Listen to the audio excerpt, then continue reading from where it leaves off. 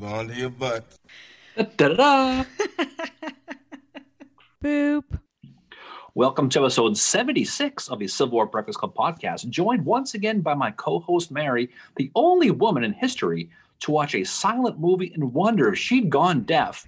I'm only a grainy and white, pasty-faced video named Darren. Hello, Mary. Oh my God. How are you? I'm good. Well, I guess we can start off by telling our listeners that we watched Buster Keaton in the General the other night, a silent movie from 1926. Darren, is your audio wrong? Is there something wrong with your audio? I can't hear anything. Why are these words coming across the screen? This is so weird.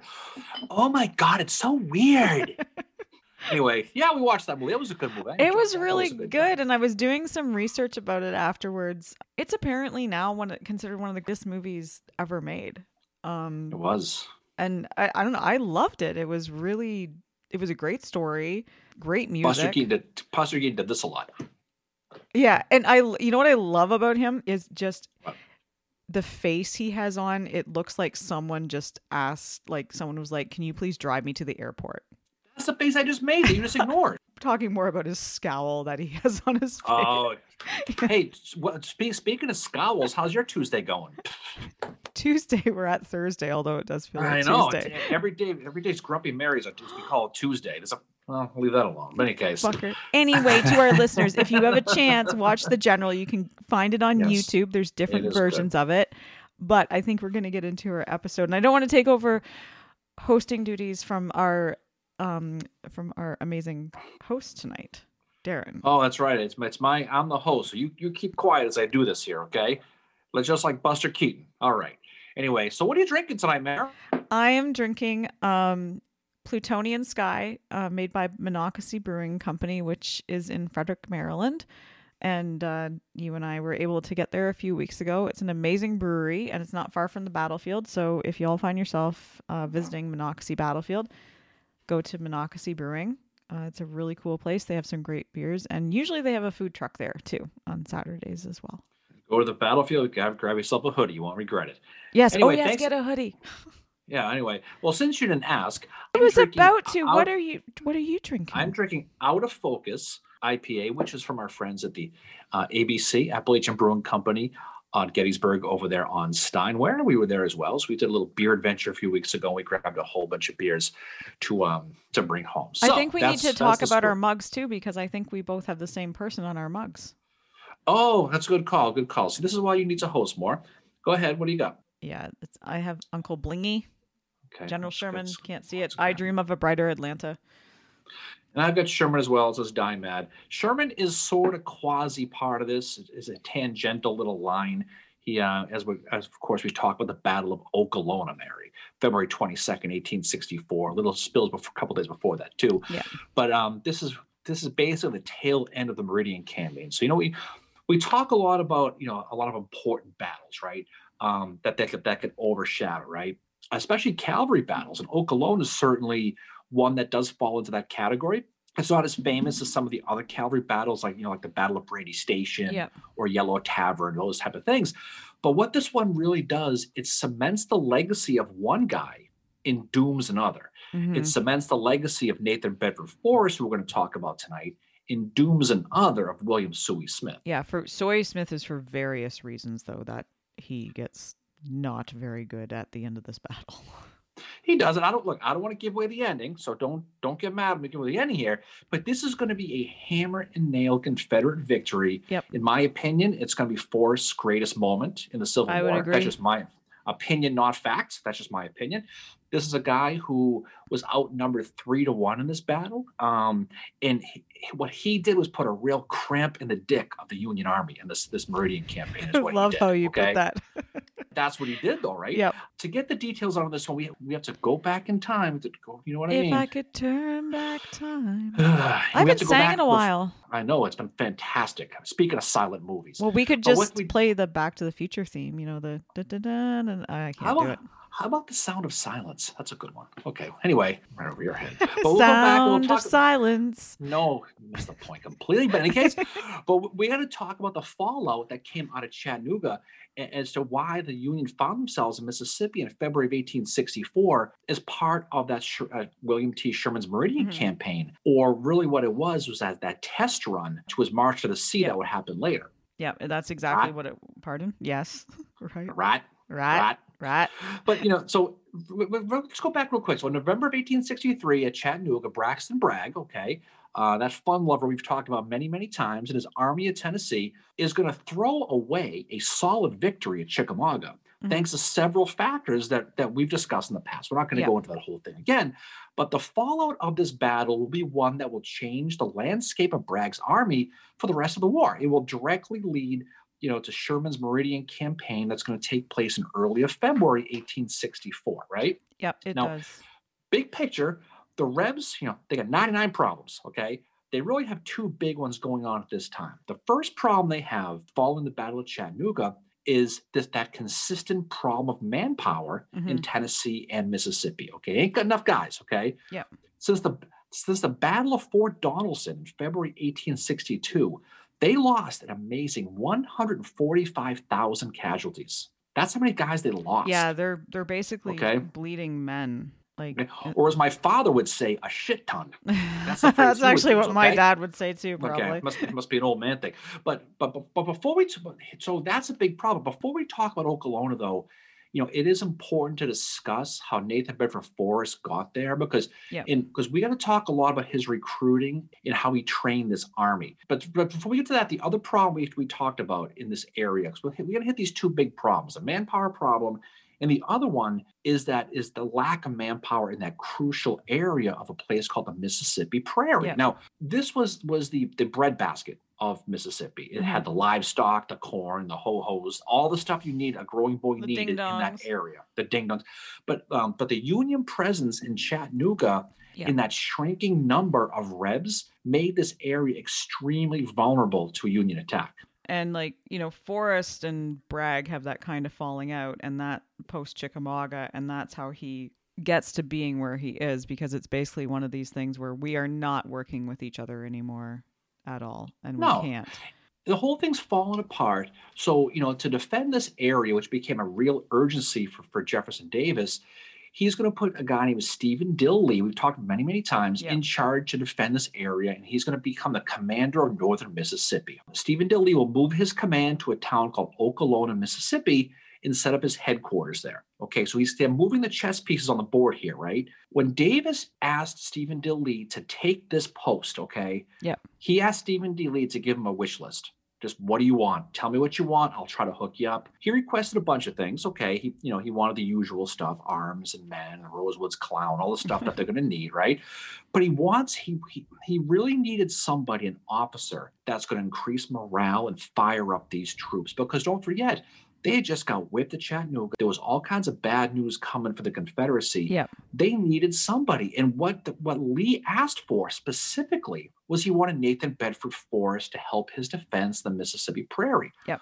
And I know where you're going to go with this for a sec. There's a problem, though. There's a problem, Mary, a problem. Okay. There is. The problem is Forrest at this time was part of Braxton Bragg's Army of Tennessee. But fortunately for Stephen Dill Lee, Forrest, like many of the people under Bragg at the time, wanted to GTFO away from Braxton Bragg. He did. So, September 28th, Forrest receives orders to turn over his command to Wheeler and take a 10-day furlough. Part of his command to Wheeler, he has to take a 10-day furlough. This is post-Chickamauga. October 3rd, he gets an order from Bragg. The general commanding desires that you will without delay turn over the troops of your command previously ordered to Major General Wheeler. So all of his command. Wheeler and Forrest do not get along. Bragg and Forrest do not like each other.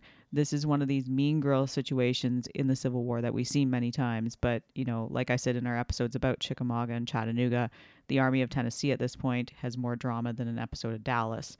And it's got about probably as much intrigue as well. But Forrest is basically holds out his F this card. He takes it quite personally that Bragg is doing this to him. We really don't know what happened. I don't think we ever will. But there is there is a letter apparently out there that may or may not have been sent to Bragg. These things that Forrest said may or may not have been said in person. We don't know. Either way, Forrest is not happy, and he definitely at some point speaks his mind, and someone probably writes it down, and he basically ends the thing by telling Bragg not to come near him again, or else it'll be at the peril of his life. But Forrest ends up leaving Army of Tennessee, which is exactly what Braxton Bragg wants, which is exactly what Nathan Bedford Forrest wants, and which is exactly what Stephen D. Lee wants. But Forrest does not get the command that he wants. He's actually not given all the troops that he needs for this. And it's funny you mentioned that the whole thing. There's all kinds of urban myths about what happens, but suffice it to say, Forrest doesn't like him. Let's just leave it at that. Whether he wrote a letter, sent a smoke signal, went on the TV show and phoned a friend, whatever the hell he did not like Bragg, and he wanted to get out. Yeah. Now, Forrest, you mentioned before, but I mentioned before, third person here. He was someone who the troops liked because he was fired up. Yep. Forrest, he's gonna write to Captain John Morton, 1864. He's gonna write, John, there is no doubt we could wipe old Sherman off the earth if they gave me enough men and enough guns. Okay. Yep. So this is a guy, we talk a lot about the Sherman Forrest thing, but this is a guy that Sherman was someone, he exuded confidence in his guys, right? Yep. So basically, October 1863 that you were just talking about, Davis is going to notify Nathan Bedford Forrest that he wants to meet with him in Montgomery, Alabama, right? Yep. And they want to discuss their future. Sit down, son. What's on your mind? What do you like to talk about right here? I don't want to be with fucking Bragg anymore, Dad. Don't make me go with him. Seriously. It's like siblings fighting. Right? But October 27th, 1863, this meeting is going to happen. What's interesting about that day, Mary, October 27th, okay, is this is the same day that a lot of other things are going on in Western Tennessee, which is kind of foreshadowing of what's going to happen later. Yeah. Enter a farmer named Colonel Tyrell Bell. Tyree Bell. We're going to talk about him in more detail later. But at this time, he's recruiting this big army behind enemy lines. At the same day, he's meeting that Davis is meeting with Forrest. And we just hint at this because it's going to come out later on, a little bit later. But at this meeting with Davis and Forrest, the rebel president is going to ask Davis if he wants to work with Stephen D. Lee. Forrest probably almost concussed himself nodding so hard. Right? So he's going to do it. But what you just said before, Davis is going to go tell Bragg that he's taken Forrest, and Bragg is going to agree to release him. Yeah. But he's going to say, I'm only going to let him take 300 guys. Yeah, that's he still gives part, right? And that's not like to help Bragg out leading into what's going to be the battles for Chattanooga in November. Well, don't forget that he's still with the manpower issue too. So but he wants to take a slight at Forrest because he saw Forrest as being this kind of like gallant cavalry guy who was like kind of like Jeb Stuart getting his names in the paper, so to speak. But Wheeler was like, I think, his little like lapdog, like Bragg's lapdog in some ways, and he just kind of did what Bragg told him to do. Well, you get two alpha dogs, a guy like Forrest, who's a mean prick, and a guy who calls himself War Child. No surprise, these guys don't get along. Oh, exactly. This guy they were not allowed to touch his drum set. I'll tell you that. I don't care what the hell happens. Sure. They were not allowed to touch that. But so he does agree to release these 300 guys, and he's going to let them go. So Forrest is going to leave, and he's going to move to Okolona, and he's going to get there on November 24th. Of 1863 to join Lee. Wow, which is a day before the day before the battles of Chattanooga start happening. And the greatest day in American history. I would agree with that. Okay. I would agree with that. Okay, but in any case, there's no word that when Forrest got to Okolona that he had a condo made of Stona. Be cool if you know what that one meant, what I meant for that.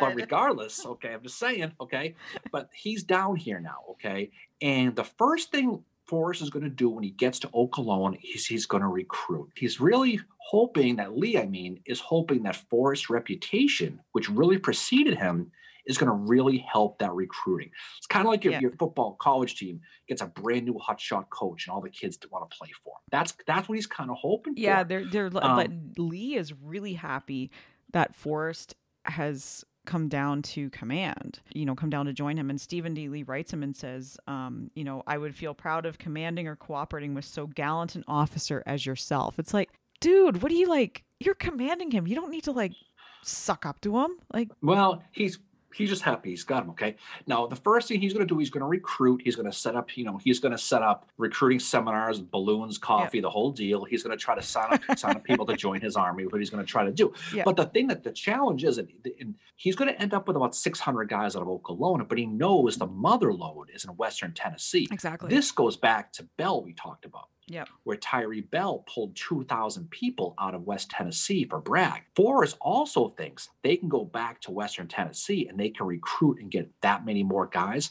Here's the problem, Mary. There's a problem. It's behind Union lines. So what this is going to do is Forrest and Bell, because he wants Bell with him, Yep. they're going to end up having to go behind Union lines, recruit under their nose, and then get back. That's part of the problem. That's one problem. Mm-hmm. It gets, but wait, there's more. The other problem is this, okay? They're doing this around Christmas time. Yep. And that's a big deal because not only are they going to try to go behind Union lines to recruit people, they're going to do it around Christmas time. So they're going to try to get these men to leave their families around Christmas. It's cold. And they know that if they do leave, they're leaving their children, their wives, whoever, in Union occupied land without them to protect them. So it's actually a really, really tough sell, but Forrest knows it has to be done. So he's going to end up with those 300 guys he started with. He's going to get 300 more in Okolona. And what he's going to do now is he's going to go with Tyree Bell. They're going to go to Western Tennessee and they're going to go get more. We're going to, and I think it's important we talk a lot about this before the Battle of Okolona, because this is the army that Forrest is going to fight with, and he's going to fight with throughout the war after this. Yeah, right? Exactly. These are like raw recruits and stuff like that. And the other thing too is like Davis, in this meeting they had, Davis was like, "Oh yeah, I'll send you those weapons that you need." Davis promises he's going to, and the weapons never arrive. So some of Forrest's men are actually going to go, as we will see, they're going to go into the Battle of Okolona unarmed as well, because Davis never sends those weapons. But as you said, getting back to, like it's around Christmas time and he's got to go recruiting. But, because it's Nathan Bedford Forrest, he's probably not going to have a issue recruiting these men. Because there's a quote here. At the time, West Tennessee was full of little companies from 10 to 30 men willing to fight, but unwilling to go far from home or into the infantry, which is what Forrest said about them. So he knows he's got to keep them close to home, right? Like, he's like, how am I going to get this? Forrest has that reputation, which men would rally around. And he said, I determined to cast my one man said, I was determined to cast my fortunes with the daring and dashing Forrest. He was constantly receiving recruits. Wherever he went, many old and young soldiers joined him just from choice. Getting these men to leave their homes in that time of year is like selling ribs to a woman with white gloves. That's how impossible this was. But it was a real Herculean task. Yeah. It's like trying to get people to join the Indians and play baseball for them. They're never going to. That's how hard it is to recruit. Bucker. Just that, I don't to make it real, so we got to talk about the terrain. Okay, now, let's remember a couple things. One, we're talking winter in Western Tennessee, northern Mississippi. It's November, December, right? And the weather's not good. Cold. It's not good. So the separating line between the Feds and the rebels basically was the line that ran along the Mobile and Ohio Railroad, okay, which ran parallel to Mississippi and Tennessee state lines and ran from Memphis, Tennessee to Corinth, Mississippi, and was heavily defended by the Union. This was kind of that no man's land, right? And this is where Forrest had to go across. So Forrest, as I mentioned, he's got 600 guys, and they need to cross this defended railroad just to get over enemy lines, just to be able to recruit. And so the guy I mentioned before, he wants with him is Tyree Bell, right? Who agrees to go. And Stephen D. Lee says, knock yourself out. You be you. You take who the hell you want. Stephen D. Lee is going to give Forrest whatever he wants, because Stephen D. Lee is like, I don't know. Did he come across as like a fanboy to you? I mean, did you study the Battle of Tupelo? Stephen D. Lee. I'm just saying, no matter what happens, everything's going to come out great. Put it that way. Oh, I know. Okay. But I mean, I'm like, Stephen D. Lee is like a Nathan Bedford Forrest fanboy. He hero worships him. He's like, oh my God. God, but Bell's going to go first is what it's going to do. He's going to try and sneak back into Western Tennessee to his place he calls Camp Bell, which is his recruiting area. That's what he calls it. He's going to make it there, and he's going to quickly spread the word that Nathan Bedford Forrest is coming, okay? Yeah. To recruit men for his personal cavalry, as he done in Oklahoma. So you can imagine, how excited people are. An Alabama Mary named Robert E. Curry writes to his wife describing Forrest recruiting tactics. This is back in Oklahoma now, okay? Yeah. Oklahoma. General Forrest don't want no one going with him unwilling. If some of us don't pay him a visit in Alton, a Union prisoner war camp, we will be lucky. For I know our leader, the great go-ahead Forrest, is a rush man, and he is fond of danger. Okay, so John Johnston, okay, a recruit who he signed on there as well. He says, General Forrest is like a steam locomotive, trembling under the pressure of his own awful power, ever ready to move, still only when constrained. So this guy's a bull in a china cabinet. But what that does though is it brings people. Don't forget, a lot of these guys, they're dealing with Grant and Sherman and all these people, and a lot of them are going to be occupied, especially people in Western Tennessee. They're fired up to have a leader like that. So on November 29th, Forrest is going to leave Okolona with that small force that we mentioned, those 600 guys, and they're going to head north towards that railroad during that really awful cold shit we talked about, that ice and snow and crap that's hitting the region around this time. So by December 1st, they're already at a place called Ripley, Mississippi, which is about 50 miles south of the Tennessee state line. So weather notwithstanding, they're moving, okay? Yep. To help Forrest sneak past that Union line, Stephen Dill Lee is going to create a diversion further up the railroad track. They're going to make a bunch of noise to get the Union Army who is defending that trail to go and head towards Lee. And by doing that, it's going to take the eyes off of Forrest, that area where he's going to go through Western Tennessee. And that's going to happen on December 2nd, right? So by the 3rd, Forrest is already crossing the Hatchie River at a place called Boulevard, Tennessee, and he's going to find a ferry boat. It's not funny how life is. He's going to find a ferry boat, and he's able to sneak into Tennessee and move into Jackson, Tennessee, completely undetected of the Union Army. He goes right under their noses.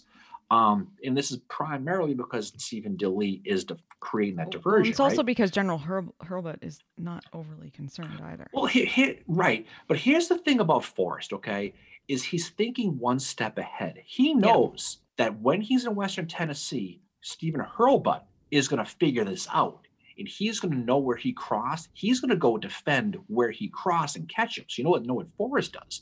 He takes that ferry boat, he moves it. Yeah. Because he knows when he crosses, he ain't going that same place. He's going to go southwest. He's going to cross there. We'll talk about that in a little bit, right? So they're going to hide that. They're going to basically hide that ferry boat. And so what'll go on by December 5th, okay, Forrest is sitting in Jackson, Tennessee, and the recruiting effort is in full motion. He's promising money to all the good basketball players, cars. He's doing whatever he can to recruit, okay? He has some men recruiting. He has other men keeping a clear eye, looking for federal troops to make sure that they're not watched, because he knows the clock is ticking. He knows he can't be there forever, right? Yep. Most of these recruiting trips take place in the middle of the woods, in ravines, and streams. This sounds really fucking shady. Just picture him sitting there with a cigarette. Hey, buddy, want to go? You like horses? You like swords? You like guns? He's in a parking garage, with the lights. All the lights turned on to the one spotlight. You want to see the world? The world being maybe 25 miles from here. What do you think of sabers? You like sabers, kid? Someone asked him, like, how many men are you looking to recruit? About 1 million. About 1 million. But the thing about the Forrest mere presence is going to make their jobs completely easy. Yeah. Because don't forget, too, in these people in Western Tennessee, they're tired of living under Union-occupied territory, which is what they were. So thanks to this, he's going to quickly sign 1,000 guys, real quick, despite the reservations of the Christmas time, leaving their families. The other thing that he does is he has to pay for these people out of his own pocket. He is the richest man. He's one of the richest men in the Confederacy. Is he not, going into the Civil War? He was. He has that quote. He goes, "I went into the army worth $1.5 million. I came out a beggar." That's the quote he said after the war, right? So by all accounts, okay, this is his last. He tapped himself out here, right? So because he's going to write to Joseph E. Johnston of all people, he's going to write, "I'm in great need of money. I've had to advance my quartermaster $20,000 from my pocket to subsist my command so far. So, and the records will show, like we said, when the war is over, he's broke. Yep. So he's going to take the last of his personal funds to fund this army, this group of people he's desperately trying to recruit in Western Tennessee to stop what he thinks is coming, which is Sherman coming to Mississippi, Yeah. right? So now with this pretty good force, the next task for Forrest is to get these men, and like you mentioned earlier, these men have no weapons, they have no horses. No. He has to get these guys back into Tennessee, back over Union lines.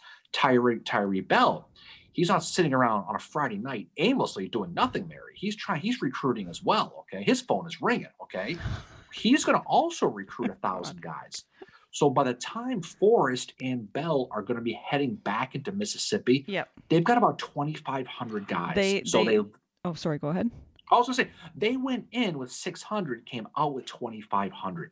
That's how good this recruiting trip was, again, around Christmas time. Yeah. When these guys don't want to leave their homes in a Union-occupied territory, who they were desperately afraid of leaving their families with. Yeah. He got that many guys. But that's how good of recruiters these people are. Yeah, but you got to wonder, though, if these guys are maybe deciding to join up because of what the result of the battles for Chattanooga and the Battle of Ringgold Gap has been, the fact that Bragg has been driven away from that key city, that maybe they're like, fuck, we got to do something, or these guys are going to come for us too.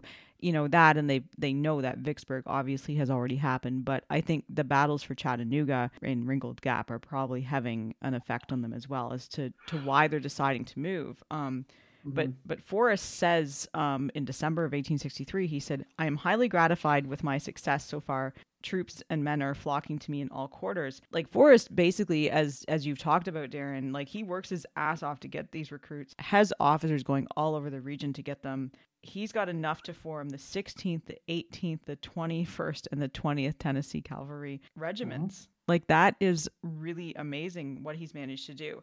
And he does tell Johnston at one point, "Oh, I'll have 8,000 men," which never happens. Well, the thing about it though is not only does he get 2,500 guys, you know what else he gets? He gets cows. He gets 40 wagons. Yeah. He gets 80 mules, 200 pigs, 300 cows, and a partridge in a pear tree. It's Christmas time, so he has to get that too. Does he get IPAs or anything? No, some Canadian took them all. But what happens is he ends up with a whole bunch of stuff. Now, it's around this time that the clock runs out and Stephen Hurlbut is going to learn of Forrest's presence in the area. He knew it was a matter of time. Hurlbut finally finds out, and he's going to move quickly to bag him, okay? So Forrest now knows he's got to go. So he's going to start to move this caravan, I guess you want to call it, right?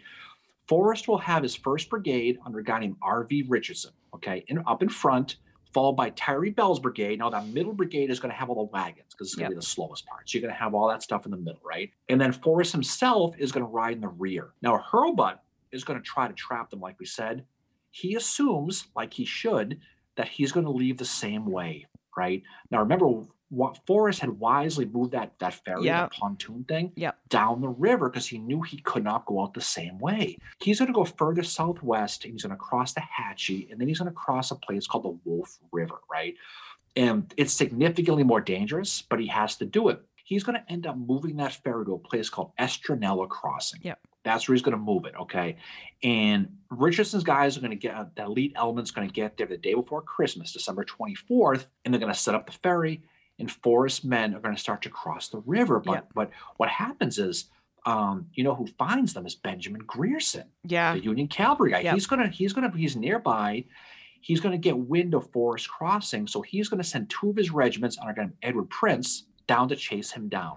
Now, by the time Prince gets to the spot at Estranella Crossing, Forrest has already basically beaten him to it, and they start to cross. But there's going to be a quick little skirmish there. Prince is going to arrive, and he's going to start firing on these Confederate Revs crossing. It's going to cause Richardson to dig in. He's going to send a message back to Tyree Bell, who's going to send men forward. And even though not everyone has weapons, they are able to drive Prince back. At this point, they don't sustain any casualties. The only casualty that happened was Tyree Bell's personal wagon. He doesn't want to cross the ferry, so they're going to try to go right across the water. The water at this time with Estranella Crossing it's wintertime, it's high, it's running fast. Yeah. They start going. Guess what happens? It gets capsized. Yeah. It flips over, right? So the driver, whatever the teamster, floats away. He's never seen again. He assumes he's drowned. God. Bell gets stuck, as does the mules pulling this carriage. You know what happens? Forrest sees them. He jumps on the water with the knife and he frees them. So that's what happens. The other thing Forrest does too is one guy said he wasn't going to get into the icy water, and Forrest apparently threw him into the river. Yeah, well, I guess so. But by December 27th, Forrest is safely back in Mississippi, back at Holly Springs. Okay, and now he has this new cavalry force, and now he's able to arm and uniform his men. Okay, he gets weapons from Leonidas Polk, who's sitting over in Como, Mississippi. So now he's able to have these 2,500 men armed and organized, right? This is going to be the army now that he's going to use at Okolona, and that we'll talk about for the rest of this as well as the rest of the war. And the other thing that Forrest is doing too is he's cutting the telegraph wires as well to fuck things up for the Union. So he's already starting to make life very difficult for them. Garrison basically can't get word out what's going on. And they're going to get to a place called Oxford, Mississippi. A big college town nowadays, Mary. And I get to tell this real quick story here. Was the story of these 12 deserters, which is a good, very interesting story. Okay. Yeah. So while they're in Oxford, 12 guys from this new cavalry decide to ditch. They decide to desert. Yeah. And like in most cases, they get caught. Okay. Forrest, being Forrest, he wants to have them shot publicly. Right. Yeah. And it brought like an outrage in the town of Oxford. Everyone came out to beg Forrest not to shoot these kids. Okay. He's nope. They're going to die. They're going to get shot. So what he does the day of the execution, he has them dig their own graves. He stands at the foot of the graves and he has the firing squad ready to go. And he aims the rifles. He's ready, aim. Right before he says fire, he stops and he spares their lives. And he basically says, let that be a lesson to you. Next time people who desert, I'm not going to stop. So what does that do? It shows compassion to these 12 guys, but it kind of brings that army cohesive, right? It raises morale for them too. Exactly. And I can only imagine what's going through these people's heads. Oh my God. Yeah. Like then I've got a quote here from this. There were no more desertions, and the men learned that General Forrest was not cruel, not unnecessarily severe, but they also learned he would not be trifled with. So kind of like, you do as I say, you follow me, but don't fuck around, and we're going to be okay. Well, he was a heartless prick, no question. Oh, he was. But at this moment, I think he realized that he could do more. He could look at the bigger picture and realize he could bring his army closer together by not doing that. He has his cavalry now in place, so he's back with S.D. Lee now. And this is when William T. Sherman's and his 35,000-man Meridian campaign starts going, right? It is, yep. So we're not going to tell the whole story again. There's an episode. We have Meridian, a whole episode about it. But suffice it to say, Sherman was going to Meridian, Mississippi, and he's going to rip shit up. He's going to burn stuff. He's going to be Sherman. He expected his cavalry commander, a guy we're going to talk a lot about for the rest of this episode, named General William Suey Smith, to basically go along the trail of that Mobile and Ohio Railroad, go east all the way to Corinth, and work their way down and destroy stuff and meet him in Meridian. And then they're going to do that. That was in a nutshell what Meridian was, okay? Yep. He wanted Smith to lure out Forrest, which is he knew Forrest was there at this point, to beat him, and then go to Meridian, and then they were going to join together, have a big campfire, kumbaya, and that was going to be it. Smith basically has one job, and that is to get General Nathan Bedford Forrest. Right. So real quick on William Suey Smith, Mary, is another Ohioan, okay? He's born in 1830 in a place called Tarleton, Ohio. He was a career civil engineer, like a lot of these guys. He graduated 6th in his class at West Point. Yeah, and that star-studded class of 1853, Mary. He's quite a talent. He's in school with Burbsy McPherson and Phil Sheridan and guys like John Bowen. So he is in a star-studded class. But do you know what he was involved in surveying? Oh, we do know. I was going to talk about that. He helped survey that bridge to cross into Canada that you like to cross by Niagara Falls. Yeah, it's probably one of the bridges I crossed at either Peace or Queenston Lewiston. So I think it's one of those ones that. He probably doesn't anticipate the extra weight of those beer cans you throw out the window, but that's okay. He already figured that out. But when the war breaks out, okay, he's going to join the 13th Ohio. By June of 1861, he's already a colonel. Okay, so he's a rising star in the Union Army. He also looks like Shaggy from Scooby-Doo. He does, okay. Just saying. He actually got his star on April 16th, 1862, and he commanded the division of Vicksburg in the 16th Corps, which is why he was there, right? Once the Meridian campaign is going, he's named to command that cavalry force under Stephen Hurlbut, we just mentioned. And what he does over the next few weeks is really going to define him personally, which is very unfortunate. Sherman's going to get underway. Smith was to leave Memphis, okay, with this. He has 7,200 guys. He's got a lot of guys, and they're well armed. Okay, they got good shit. You could not ask for a better cavalry than what William Soy Smith has. These are guys that have been handpicked from the best cavalrymen, supposedly in the Union Army, but obviously it's just what's in the West, right? Like they're not going to go all over the place. But they've got great weapons. They've got Sharps carbines, they've got Colt repeaters, and they've got Navy 6s. Their horses are very well rested. They're ready to go. Each man is carrying an extra set of horseshoes. They've got ammo. They've got 5 days rations and blacksmith equipment. Like all these guys are ready to go. And Sherman, in his memoirs, described them as the best and most experienced troops in the service. And Smith has Benjamin Grierson, who we've discussed earlier. He's second in command. And Sherman refers to Grierson as the best cavalry officer I had. So these are all guys that they are like, you could not ask for a better setup to do what Sherman wants, which is to get Nathan Bedford Forrest. So Smith has to get Forrest, do a lot of damage in North Mississippi, and then go 250 miles to meet Sherman in Meridian. With the timeline that Sherman's giving him, that should be possible. But as we are going to see, that does not happen. And Grierson's coming off that fantastic Vicksburg campaign that he did, and he's a guy who's got a big name. But for whatever reason, Smith is late to leave Memphis. Okay, and that's going to be what dooms him. Well, one of the things that's going to doom him, but that's what gets him first. The other thing about him is he suffered from really bad arthritis in his hands at such a young age, which affected him later. Yeah, and who knows how that plays into it. But he'll actually, when this is all over, he'll leave the army by the end of the year. He'll be done. Yeah, but the thing is, like Sherman, the one thing I want to mention is Sherman sets this up for Smith. Sherman says that Forrest was a constant threat to our railway communication in eastern Tennessee, and I committed the task to General William Soy Smith. And Sherman says, I explained to him personally the nature of Forrest as a man and of his peculiar force. So he's probably explaining like, dude, these are like just like guys that are like, they've been recruited off their farms and they're probably really angry because of the shit we've done. So he tells Smith that in his route, he was sure to encounter Forrest, who always attacked with a vehemence for which he must be prepared, and that after he repelled the first attack, he must in turn assume the most determined offensive, overwhelm him and utterly destroy his whole force. I knew that Forrest could not have more than 4,000 cavalry. Sherman's going into this, setting this up for Soy Smith, like, dude, basically you're going up against like a fucking demon. Good luck with that. Like, I can't imagine what was going through Soy Smith's head when Sherman's like, you're going to have to do this and you're going to have to do this because Forrest is going to do this to you. Well, people talk about the Meridian campaign as kind of the dry run to the March of the Sea. Yeah. This is a 45,000 man invading force. This is more than just a little expeditionary force. Meridian's a big deal. So Smith, for the most part, we're going to talk about him, okay, with what he does.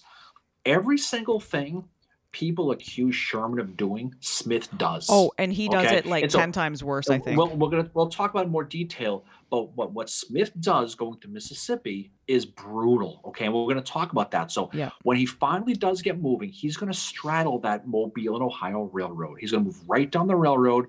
He's going to start at Collierville, okay? He's going to move east along that path, and he's going to go towards Corinth. Now, they're supposed to follow the railroad tracks in south. When they hit Corinth, they're going to go south. They're going to go to Tupelo. They're going to go past Okolona, then to West Point, and they're going to eventually meet at Meridian. That's kind of the path they're going to go, okay? Mm-hmm. Remember, too, he's going right through this breadbasket we talked about. That's why it's an issue. They're going through this Mississippi prairie, which the Confederate desperately needs to hold on to. This cavalry force that Smith is sending through there is going to be the strongest cavalry force that's ever going to go through that area in the entire war, right? Yeah. Smith has 3 objectives, okay? He has to destroy as much of the Mobile and Ohio Railroad and anything of value as he can possibly get. He has to defeat Forrest, and then he has to meet up with Sherman. That's his 3 things. He's got 3 jobs, Mayor, okay? Now, despite having this huge numerical advantage, Soy Smith was very scared of Nathan Bedford Oh, and Forrest. he Okay, doesn't and his, leave until February the 14th, and he's actually supposed to meet Sherman in Meridian on February the 18th. You got to so go and, yeah, 250 miles and do this shit. You're good luck. well, that's what we said. For whatever reason, he left late, and what he does, right? Well, he's waiting But for Waring to get there, right? And Waring shows up but late, and his horses need to rest and all that other shit. But the countryside Smith's cavalry is going through is going to be extremely plush and rich in supplies. It reminds me a lot of when those Confederates went into Pennsylvania in June of 1863 and talked about how wonderful Pennsylvania looked. Yep. That they went to this place. It was called the Land of Egypt, is what the locals called Yep. it.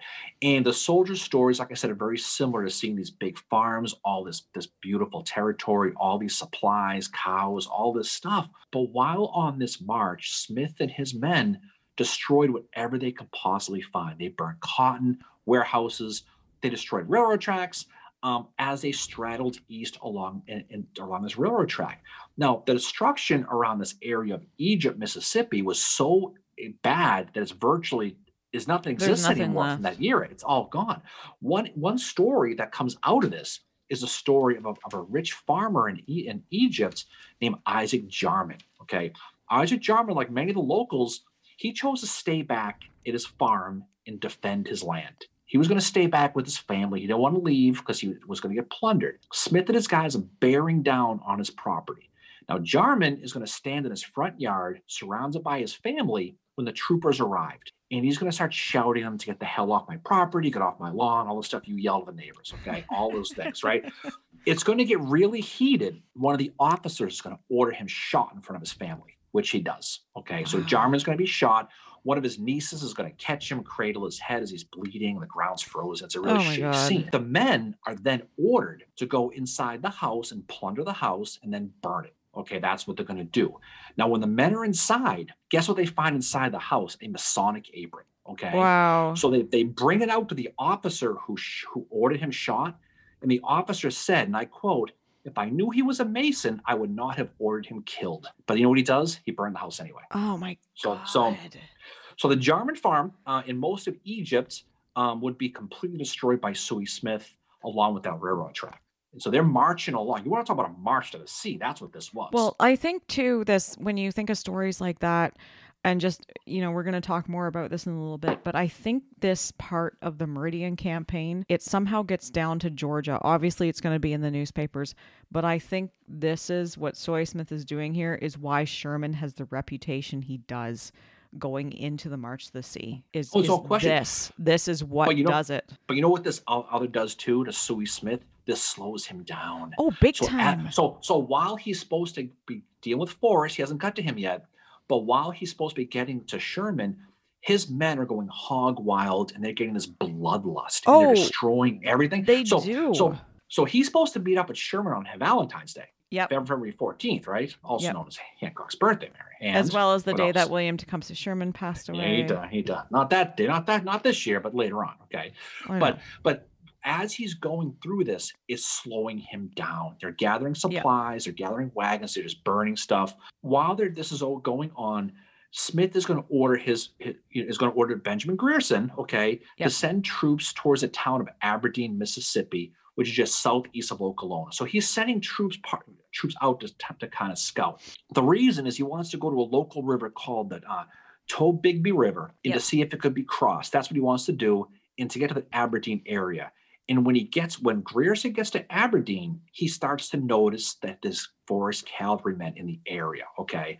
So by now, Smith's cavalry has arrived in a town called Prairie, Mississippi, which is about 16 miles south of Okolona and 8 miles southwest of Aberdeen. So they're moving along. They're getting there slowly but surely. From there, they're going to move to the town of West Point, about 20 miles south of Prairie. So you can see the Smith's destruction is slowing them as they're going, but they are getting there. This movement was he's starting to move out because the movement is being driven by fear that he's lost so much time to meet Sherman. Oh, big time. I think he gets so caught up with what he's doing that, and he was delayed waiting for Waring's men and all that, and they were way delayed getting going. But just, a few quotes of what's going on here. As they move through the area, like Smith's soldiers, one quote said, they seem to be possessed by pyromania. That sounds a lot like Sherman on the March to the Sea. And another one, the sky was red with flame of burning corn and cotton. One of the Confederates, Private R.R. Hancock, who was with Forrest of the 2nd Tennessee, he wrote, the night the whole country northward was illuminated by burning homesteads, cotton gins, corn houses, and stockyards, inspiring the Confederates with a passionate resolution to do all in the power of men to punish such an unmanly, heathenish method of warfare. Even the Confederates now are starting to notice what Soy Smith is doing, and they're getting riled up about it. I think that says a lot right there when you look forward to the March to the Sea and some of the things that we hear about that and how much of historical memory plays into the March to the Sea and how a lot of what we're hearing here sounds a lot like that. It does, but it's around here when Smith realizes, shit, I better get going. So what he's going to do, he's going to order Grierson to meet him at West Point. Now, the problem they're going to run into is they sort of put themselves into a trap unbeknownstly. So what they did was Smith is afraid of Forrest is nearby because he knows now Forrest isn't far away. Other problem he has is he backed himself into this area of Mississippi that's surrounded by rivers and swamps and streams that's overflowing because of the winter, right?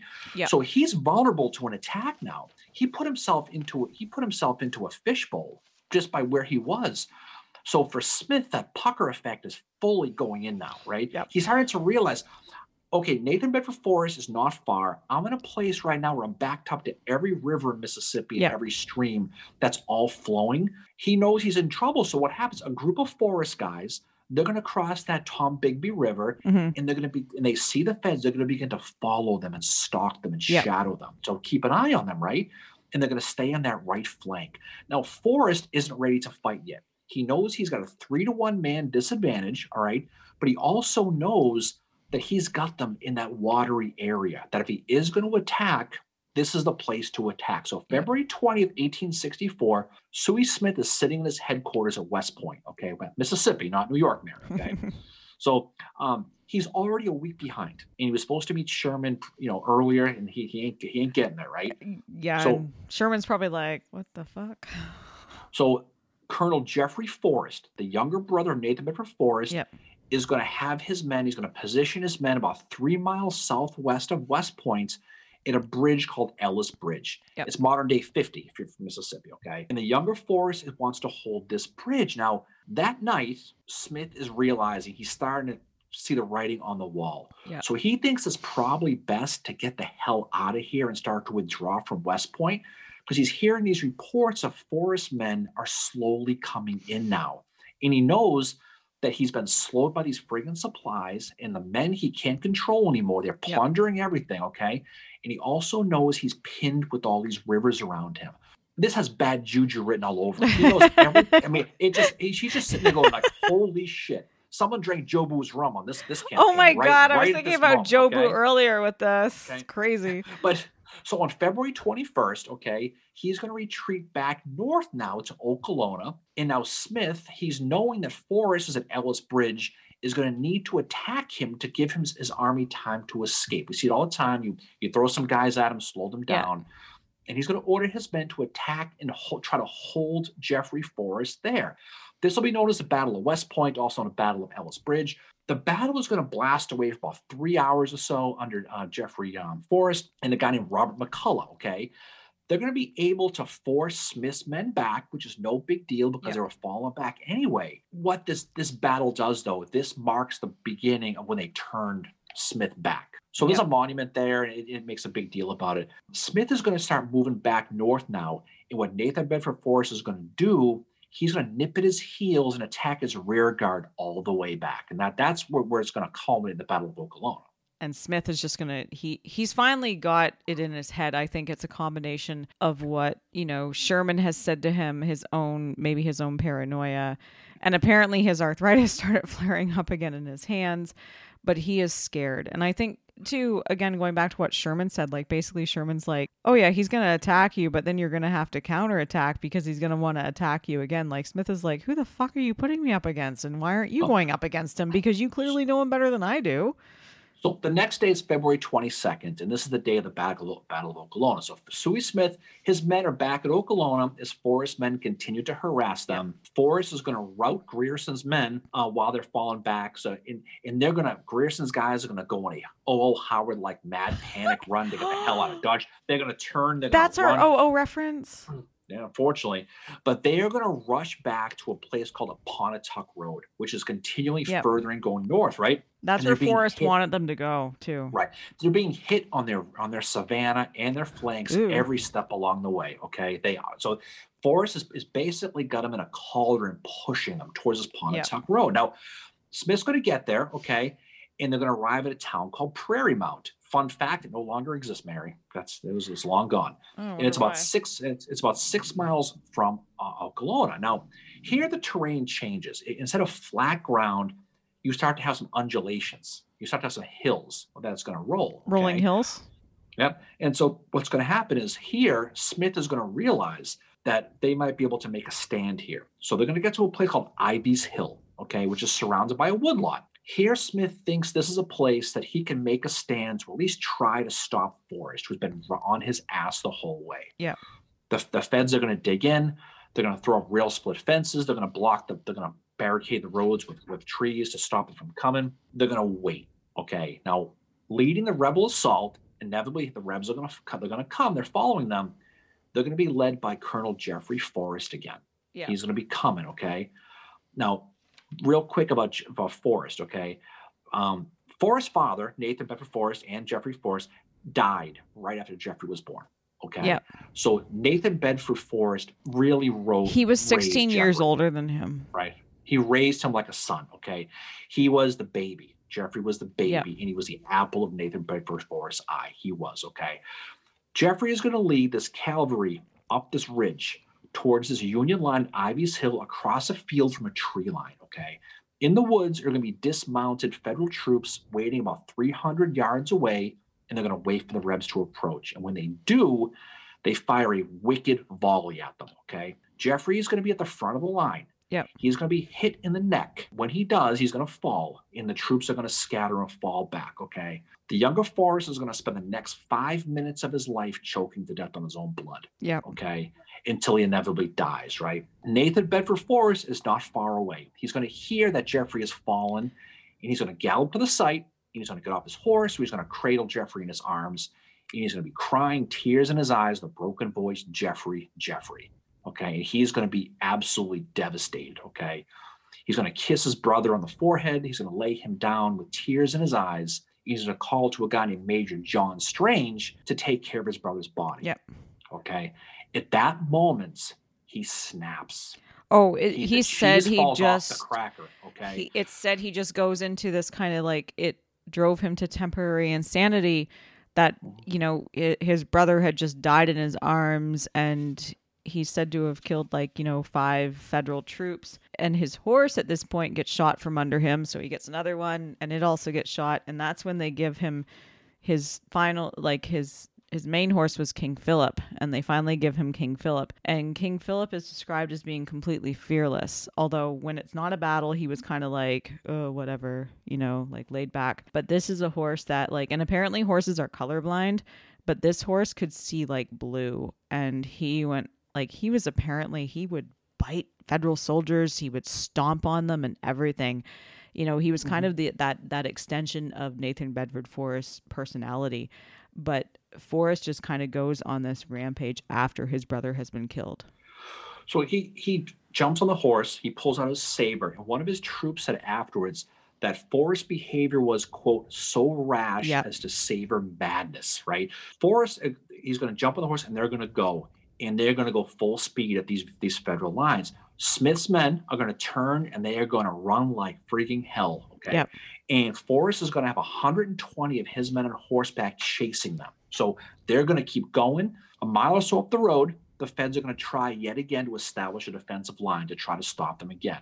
They have 500 guys on this line to stop these 120. Now, Forrest is going to attack them anyway because he is a blood simple sea red. Oh, he's got Temporary is a insanity, I think, because his brother's been killed, right? This is a Pat's loss to the Bills anger situation. That's how mad they are. Okay. Oh, I know all about that. This is gonna lead to one of the single bloodiest hand-to-hand combat battles in the entire Civil War. Okay. Now the Rebs are gonna get pushed back. They're going to get reinforcements from McCullough, whose nickname was Black Bob, by the way. I know, yeah. Okay? Like, what the fuck? He's, just so you know, Black Bob, he got hit in the head. He had a bloody bandage. Yep. You know what he does? He pulls it off and he holds it up to lead his men. Yeah, I was reading that. That's right? Crazy. All I could think of is like, Edward Cross or Henry Heath or one of those guys, right? Yeah. And he's going to use that as his guide on, as his flag. Must have been cool to see, actually, think about it. And they're gonna keep hitting him. A Union member of the 4th Tennessee Cavalry, Union guy, Mary. His name is Edward Sergeant Alexander Brandon. He's gonna be killed because he's gonna jump on a mule to escape. You know what the mule does? Runs right for the Confederate lines. They shoot him anyway. Okay, he's one of 11 dead, along with 10 unknowns still buried there. There's still gravestones up there, right?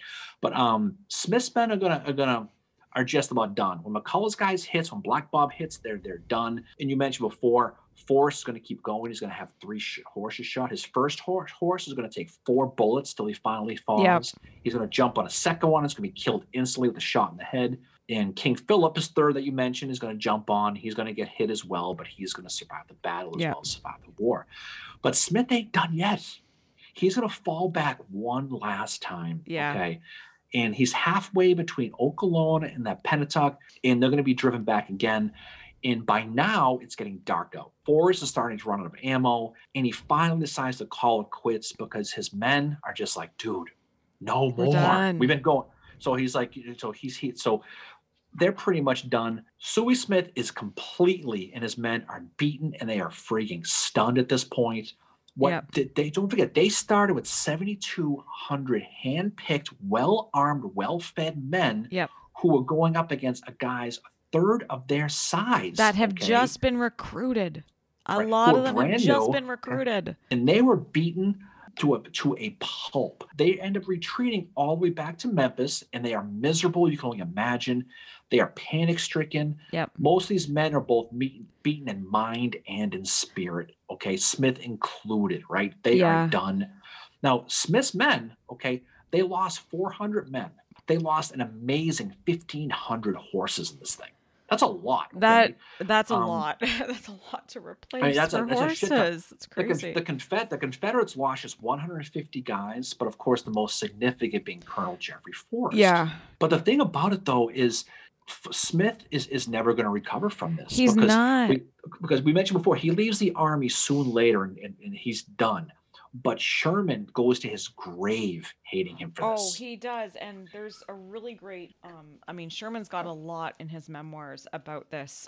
He said the object of the Meridian expedition was to strike the roads inland to paralyze the rebel forces, that we could take from the defense of the Mississippi River the equivalent of the corps of 20,000 men to be used in the next Georgia campaign, and this was actually done. But then he said, I wanted to destroy General Forrest, who was an irregular force of cavalry and constantly threatening Memphis and the river above, as well as our routes of supply in Middle Tennessee. In this we failed utterly, because General W. Sawyer Smith did not fulfill his orders, which were clear and specific, as contained in my letter of instructions to him on January the 27th. And then he goes on to say, General Smith never regained my confidence as a soldier, though I still regard him as the most accomplished gentleman and a skillful engineer. Since the close of the war, he has appealed to me to relieve him of that censure, but I could not do it because it would falsify history. But he tries to let bygones be bygones, and Sherman goes, go screw.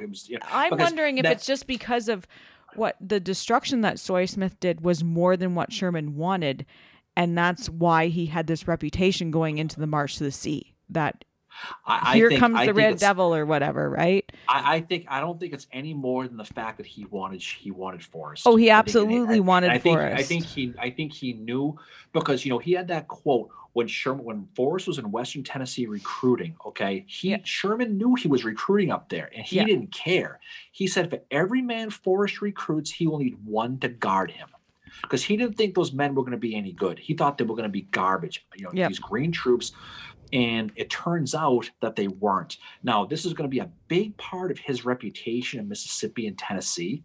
Hmm. A lot comes from this, but at the end of the day, what he has here is Smith getting absolutely scuttled and destroyed and really screwing up the Meridian, primarily for the fact that he got too over his head in the destruction and the pillaging. He just got And too caught up in that. And that's what, and the other thing too is he actually writes Grierson at one point during this campaign.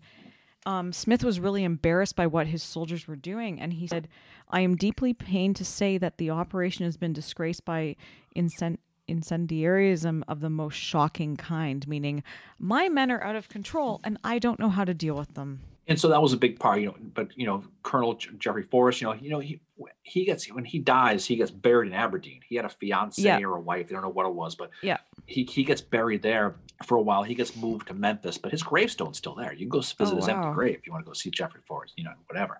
But I mean, at the end of the day, what this did, this whole thing for Sherman was simply to really knock out the defenses on the way to Atlanta. And it ended up being exactly what he wanted to do.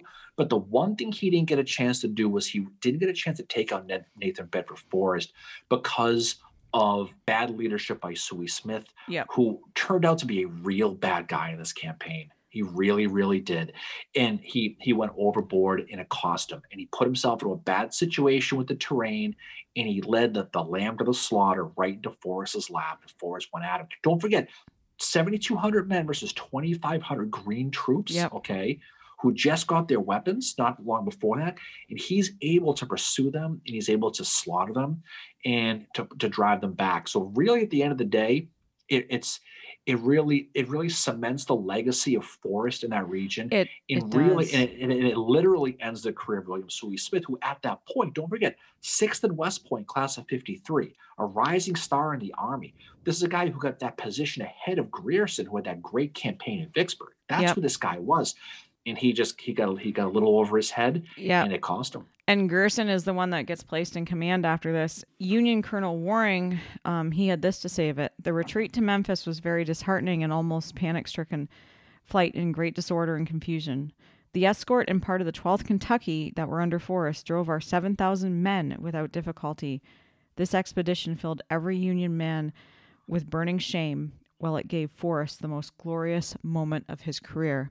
As you just said, like this is Forrest's shining moment in the Civil War.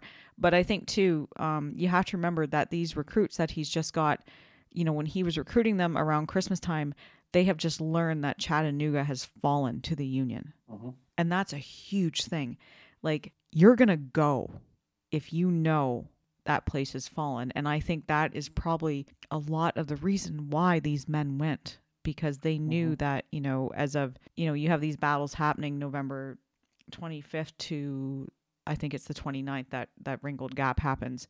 And that city is gone. Bragg is retreating. He's starting to go into Georgia. He's headed towards Dalton, that they've lost that city and they're realizing, holy shit, the Union Army's here. We got to do something. They are probably more than ready to rally around Forrest for that reason. I mean, at the end of the day, Sherman's going to get to Atlanta anyway, and it's going to make a lot of it moot.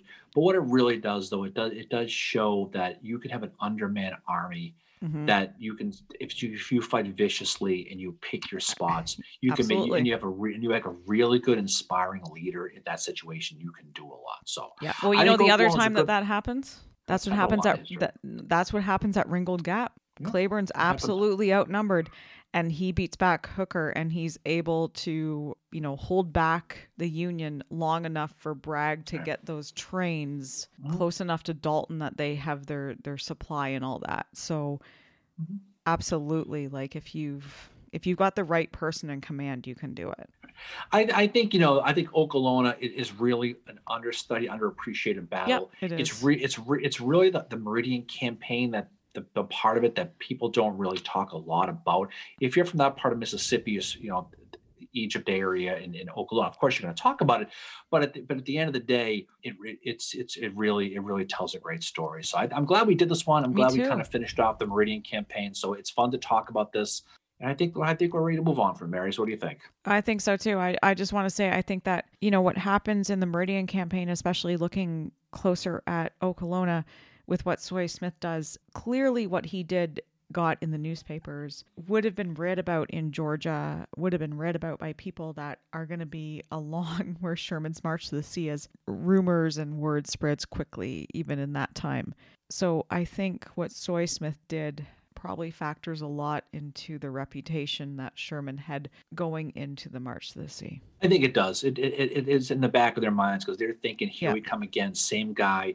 This is what And he's I going think- to do. When you think about the fact that, you know, certain towns were left with just, I think it was like, was it Little Egypt, was left with just 2 houses standing after he'd been there. Yeah, Egypt and prayer were just gone forever. So Yeah. what's coming up for us next, Mary? What's next? So next we are doing an episode. We are doing part 1 of, because March is Women's History Month, we are going to be looking a little bit more at women in the Civil War. We are going to be doing part 1 of, you know, female spies and soldiers in the Civil War. We're going to be doing that next week.